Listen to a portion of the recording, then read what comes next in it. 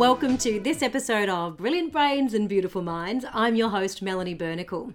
Today's guest started work at the age of 10, had several successful businesses throughout his 20s, and today is an award-winning CEO for EOS Worldwide. Please welcome my guest for today, Daniel Davis. Welcome, Daniel. Nice to be here. Thanks for having me. Likewise, thanks for waking up nice and early for me this morning. Now, you're an award-winning CEO heading up the Asia-Pacific region for the global organisation EOS. Now, EOS is the entrepreneurial operating system. What's led you to this point in your career so far?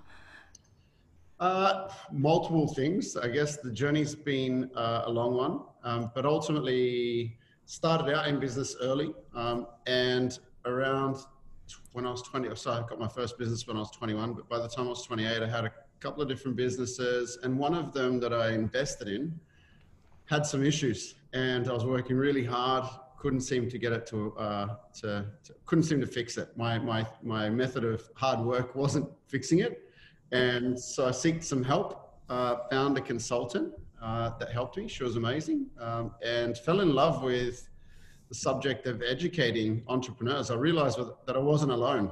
And so that's how I fell into the space, which was, I guess it was about 12 years ago now. And amazing. So I had a consulting firm, found EOS 6 years ago, and went to the US and came back and bought the brand over here and been sharing it with people ever since. Really wow, that's fantastic. Now, is it true that you had your first job when you were 10? Yes, I did. Yep. It was pretty young. And I've had a job ever since, actually. That's amazing. At 10 years of age, what's the mindset and drive that forced you or wanting you to go, I want to work? To open and honest, the interesting part, there's probably a good backstory and a good lesson here for everybody. I grew up in a really challenging environment. So my father left when I was born, and on my mum's side, we had generational unemployment. We had major issues on that side. Yep. Had some pretty abusive stepfathers, so that wasn't good either. So it was just pretty tragic the whole way. And one of the stepfathers, who was, I look back and think he was a complete maniac, really bad to me.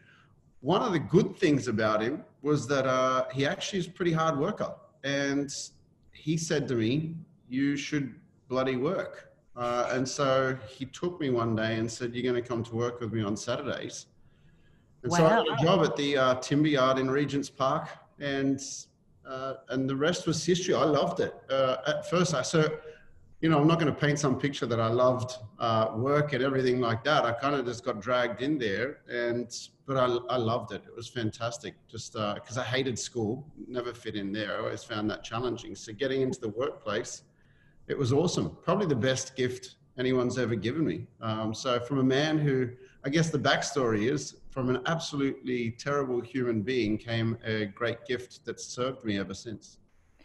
Do you know, I think that's probably the key to many people's success, is that if you find the little gems hidden amongst some of the hardships, like, you wouldn't wish abusive parents on any child at all in any way. But it's amazing that you've managed to find that little gem and grow from that. Yeah, look, and it's now that I've got three children of my own, it's a real challenge, because I look back and, I've got a 16-year-old, 14-year-old, and then we had one more who's 2, coming on to 2. So a bit of a gap there. We thought we might get a girl if we waited for that gap, but we've got 3 boys. A lot of fun, but I look at them and I look and think, wow, I had already left home at 13. So I don't know how.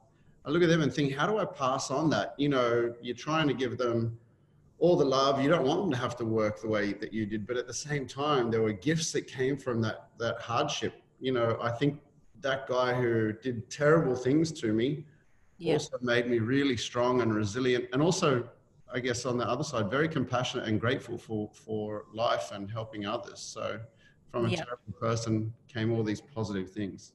Yeah, I think it's an amazing way that you've been able to, reframe your headspace to be able to see that and see the opportunities in that, because I think that's a hard thing for people to do when you've been mistreated whether it's at home or in the workforce or whatever it might be, it can really affect your mindset in so many ways moving forward. Was there any moment that you actually remember thinking, actually, I'm going to look at this way, or I'm going to take this?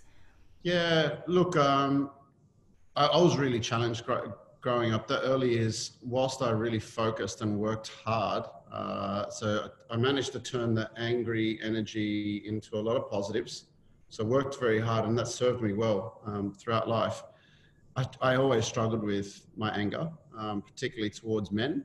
Never felt comfortable around men, never felt safe around men, and so it led to some issues there. But I actually did a course called the Landmark Forum Yep. back when I was about 25 or 26, I think it was, and that really helped. It helped me reframe everything and kind of just take the negative and realize just how lucky I was. You know, yeah, like you say, reframing it. And since then, I haven't had any issues with men, and I guess also being exposed to different people too, different men. It was around the age that I met one of my best friends who's gay, and I got to experience the community, the gay community, which was, you know, men who just, you could be open, honest, and vulnerable. You didn't have to be this macho thing that Yep. I had an impression men were. And so that really also helped reframe how I saw the world. I guess it's like anything, you only see what you're exposed to, right? And so that can unfortunately lead us to think things that aren't necessarily true about Yep. others. You can say, well, if this is what a male is, and you don't have your dad, he's left, you kind of think all men must be crap. And I tell you, it's pretty hard to then be a man. So, you know, living in that world. So then to be involved and introduced to other communities and feel the, you know, love and everything that comes with that, it just changed the way that I looked at the world. Yeah, I think that's amazing. I think that that learned behavior from childhood, which we absorb so much, it's really, a big thing to do the work, acknowledge what's not feeling right, or and seeing the world differently. But and that's a process for many years, I think, for many people. And I don't think there's a right or wrong, but as long as you kind of start working through it, you'll come out the other side at one point. Yeah, exactly. And I think trying to, if you've got the opportunity to talk about it and stop, let go of the shame. I know prior to doing the Landmark Forum and prior to having my friendship with Matt, I found it very difficult to talk about the past or even acknowledge that it occurred. And so even with my wife, I just would very rarely, I just wouldn't open up. It was something that I was ashamed of and Yeah. didn't want to share. And so it's quite liberating actually when you can realize, hey, it's not your fault. You didn't do anything wrong and Yeah. it occurred, but it also doesn't need to define you moving forward. Now, so once you've sort of come through that, and so you're in your 20s, and so you've got, was it four successful businesses and about 70 staff? Yeah, that's right. Yeah. Can you talk me through those earlier businesses and sort of what led you into choosing those businesses?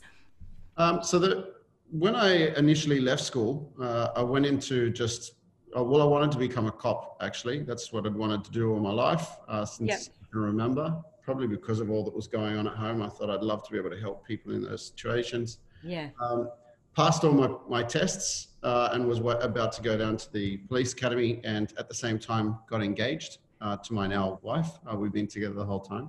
Oh, that's And amazing. yeah, and I started to look at the finances and think, I don't know how I'm going to support everything on a Yep. police officer's wage. They don't earn that much, I realized. And I thought, I really have to look at alternates. And I was working in a service station at the time, which was another kind of strategic thing. When I say I was introverted, I mean, seriously, I would struggle to say hello to people. So working in that retail environment at the front counter, having to say hello to people was really helping me just learn to communicate with people.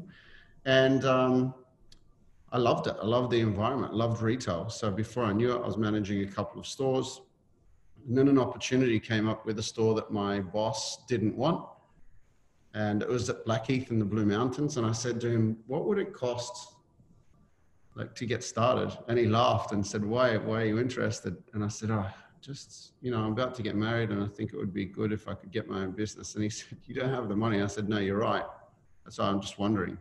Anyway, ended up managing to make it work, got it across the line. I used my wedding savings, to be clear. So we had a wedding fund and it was still 12 months till I was getting married. So yeah, quick 12 months to make it back. yeah, but geez, double down. I'm not a gambler, but maybe I'm in business. And so invested, started that first store, lived in the store Blackheath in the Blue Mountains. Yes. Yep. So a small little IGA store there. Yep. I'd open at 5 a.m, go till 11 at night. And then we had in the storeroom, I had a fold out bed and I slept there. So I was there for 2.5 years. Wow. And that's kind of what got it started. By third year, we were doing really well with the #1 store actually for IGA in sales per square meter. So it was doing great. Yep. Made plenty of mistakes, of course, as we all do. Yep.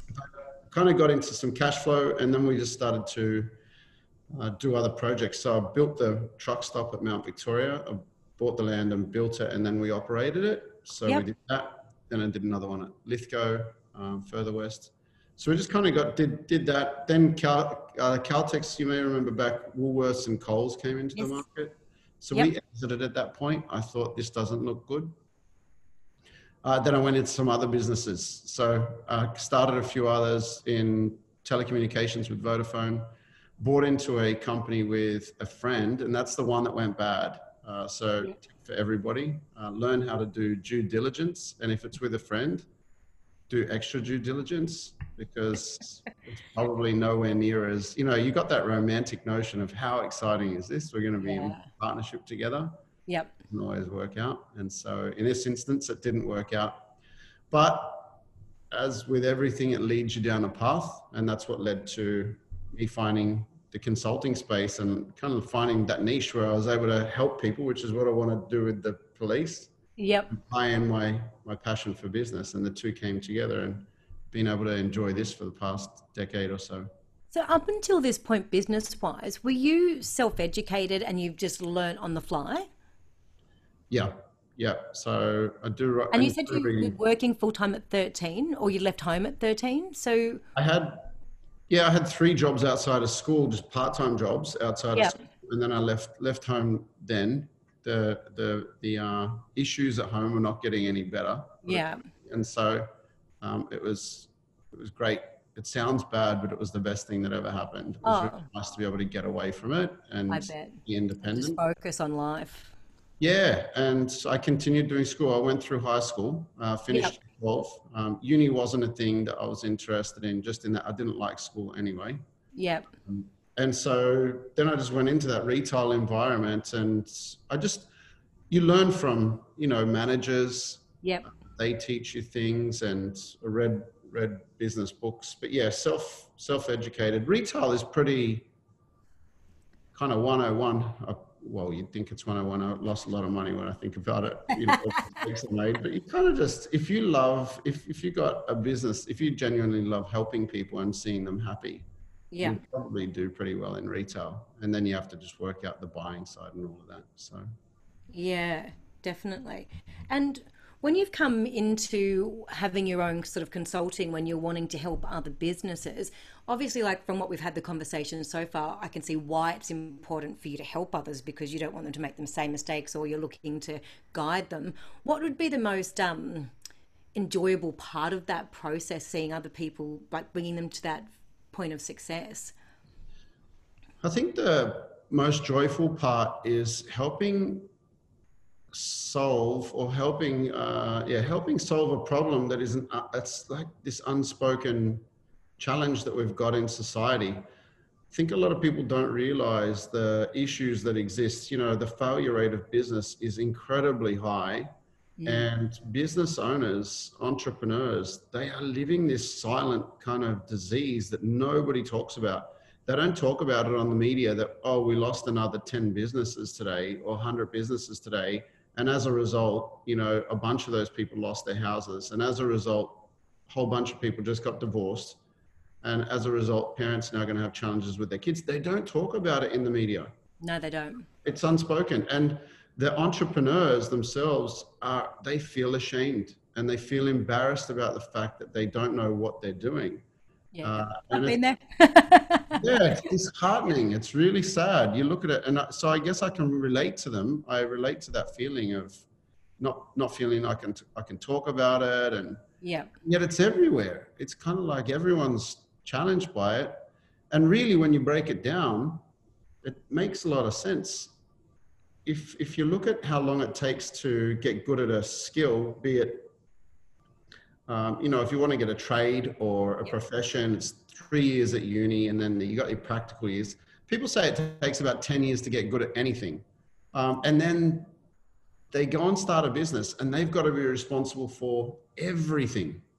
Overnight, the buck stops with them. And then they wonder why they're finding it hard. Well, geez, it's a no-brainer, Yeah. but if we can provide the basic training that is simple and practical to run the business, then it helps them be great at what they want to do specifically in their business. So that's the passion. I love just helping solve that problem. Yeah, I think that's key as well, because a lot of people in the creative world who I've had, 22 years experience with, they're great at their craft. And that doesn't necessarily mean you'll be great in business. And then so you've gone from amazing hairdressers opening their own and then opening a second salon, and all of a sudden it collapses because they don't have those foundations, or they're not aware, and they're just not managing things correctly. So having sort of worked with other people's businesses, what would be, if you had to say three key things to have success in business, if you had to choose just three, what would they be? 3 key things. I'd say you want to try and ensure that you've got the basics covered really well. So when I say the basics, ensuring that you've got your product or service is clear and as simple as possible to deliver. Complex products are challenging to make profitable. And if you ever got a complex product, you got to charge for it, right? Yep. Make sure that you got the right management structure in place. What I mean by that is, just read the EOS, read that traction book. It gives you the 101s. That's all you need to do. Yep. Just read that. And ensure that you got the right people on board. We talk about a term in EOS called right people, right seat. And I feel like that's where 50% of the problems come from, or the challenges come from, and yet 50% of the opportunity exists too. When we say right people, right seat, we mean right people are the people that share our values, right? So we like working with them because we've got shared values. Right seat means that they've got the ability to perform in the seat that they're in. They really get it, right? They get it, they want to be in that seat, and they have the capacity, they've got the skill set to deliver in that seat. If you've got the right person, right seat, they tend to be able to solve the issues that pop up along the way on the journey. And so it relieves you of the stress of having to do everyone's job. Right. So that'll be the 3 things I'd suggest. Yeah. And if you had to sort of give me an example of where you think, as a generalization, most businesses fail, what do you think is one of those key points that you see across multiple businesses when they're either stagnant, or they're failing to move forward, or they're about to go under?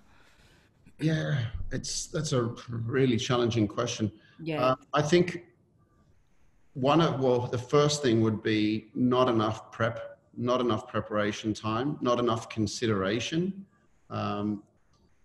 Without being crude, it's kind of like when you're in a romantic situation, you meet somebody, they're beautiful and you love them and they're funny, and you just, it's romantic, right? It feels great. And yet you don't really sit down and have the tough conversations around, how's this going to work? What do you want out of your life? What does that look like? And making sure that we're 100% on the same page.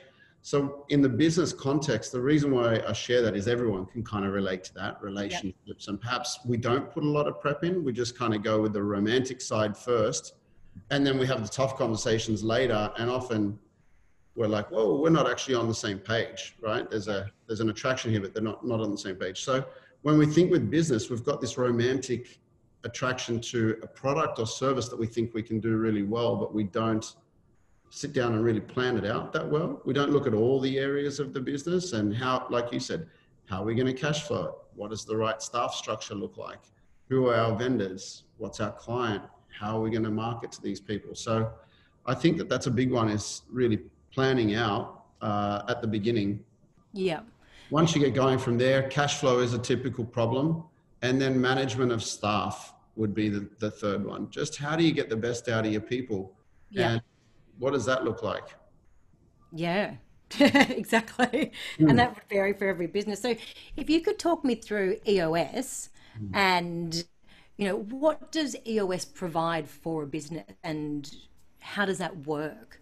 Sure. So EOS is the entrepreneurial operating system, meaning that it's an operating system. It's a set of tools and a process designed to simplify the management of your business.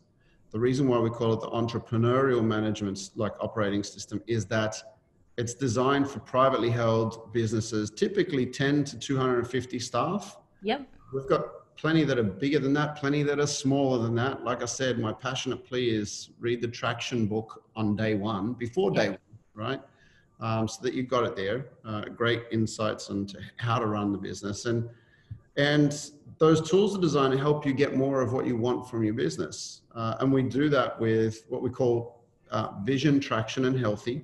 Vision is getting everyone from on the same page. Are we all in agreement with where we're going and how we're going to get there? Long-term, medium-term, and short-term. So everyone rowing in the same direction is what we'd say. So everyone on the same page. So we clarify and simplify what that vision is.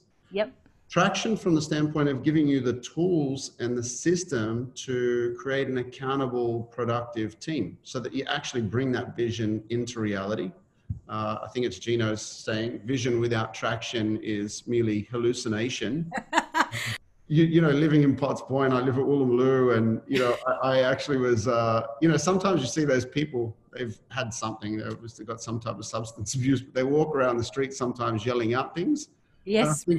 I don't know that there's a great deal of difference between you and I right now. I just have a silent yelling out in my head. It's and entrepreneurs have this thing of they can see what they want. That's what we're talking about, like the vision. They can see what they want, but when they're not getting it, they're kind of spinning their wheels. And that's I know that feeling too. Any visionary has this thing. They can see things, and they have this silent war going on that they can't get traction. And so the traction component is about bringing that vision into reality for them in a very practical way. And the third part, healthy is about creating a healthy, cohesive leadership team that is open and honest, no politics, all on the same page, right? And able to have what I would call a passionate discussion about their viewpoints, right? That they don't have to be in agreement. That's okay. Yeah. We don't need the unnecessary pleasantries. Let's just get it out on the table and solve the issues and get ourselves rowing in the same direction. So that's a healthy leadership team. So vision, traction, and healthy is what we do with clients.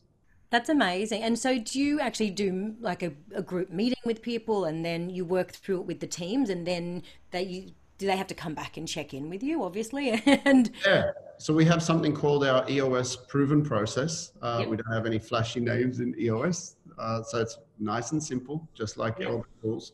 So we call it the proven process because we've taken nearly 10,000 companies through the journey. And it's designed to do, at the front end, we do 3 months, 1 day a month for 3 months. They're full day sessions where we get in place the foundational tools, the EOS foundational tools. And then we have 1 day every quarter that we get together and meet, look back at last quarter. How did we go? What did we learn? What did we screw up, right? Press the reset button, get back on the same page, look at our business plan, what we said we were going to do, and then get agreement around what the next 90 days looks like. And then away we go and we execute. And we call that the 90-day world. So forcing you to work on your business every 90 days. And then we also give you some tools to ensure you're working on the business throughout that period too. So that's what the journey looks like. And we typically work with clients for about 2 years. And then they graduate and they run the tools, run the systems themselves. That's what I was thinking. Like in the beginning, I think that's a great process to do with people because one person's not telling everyone else you've got to be doing this, and it's an external. So then everyone's working together for an external, and then it becomes a natural part of the process, and people are okay. So it's not someone saying, "Well, I'm in charge and you're doing this," and it's coming from an external point of view, which Yeah. then you're guiding, and everyone feels like they're moving forward together. Does that help the team? Do you find? Definitely. I mean, our mission over the 2 years is to help the entrepreneur build a great leadership team, so to Yeah. keep people on their business. And we kind of hold their hand through the journey, but then we've empowered you with the tools so that you continue using those tools. It's Yeah. part of the business. It's not something you're doing. It's actually part of the way you run your business. Yeah. And then from there, you're just running it. And every business you start from there, you'll be using the system. Yeah.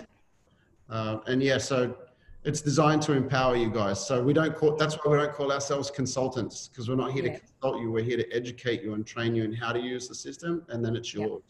You run it. That's fantastic. Now, obviously, you've built your successes as well. What would you say as a CEO would be some of your attributes that lead you to, being great at what you do, to take on that role as a CEO? Sure. Yeah, I think probably what I was sharing earlier, resilience is a big thing. And I'm very grateful for having gotten that blessing out of my childhood, because that's a big one. Hardworking, I still am to this day. I think I will be to the end. Still get up at 4:30 every day and, work through. So hardworking, you don't get it. There's no easy way. I don't believe, you got to be hardworking. And the other thing is, for me anyway, I think genuinely, I care about my people. I care about my clients and their experience and their life. I think that goes a long way to helping you run a successful business. Yeah. I think, like looking back at everything we've discussed today, and there's a key purpose behind everything that you do. And I think, having that little gem that you pulled from when you're a child has really brought you to be the business person and the man that you are today. And that reflects in everything that you do. And it's been an absolutely beautiful pleasure and journey chatting with you this morning. Well, thanks, Melanie. It's been great hanging out with you for the day and realizing we're neighbors. Yeah, I know. I'll wave, but I'm at the top of the hill. Exactly. No, it's really nice. I love being on here, and it's been great to have a chat. Feel like I've made another new friend. And hopefully we'll recognize each other walking down the street. People come into our lives in all different at different times in our journey, and it's been beautiful to chat with you and also hear about your background too, your story. Thank you. Yeah, no, it's been an absolute pleasure, and I know how busy your schedule is. So for you making the time for our Brilliant Brains and Beautiful Minds episode, I'm most grateful. So thank you so much for joining me, Daniel. No worries at all. Enjoy the rest of your day. Thanks for joining me for this episode of Brilliant Brains and Beautiful Minds. For all the links from today's episode, head over to beautybossbusiness.com. Till next time.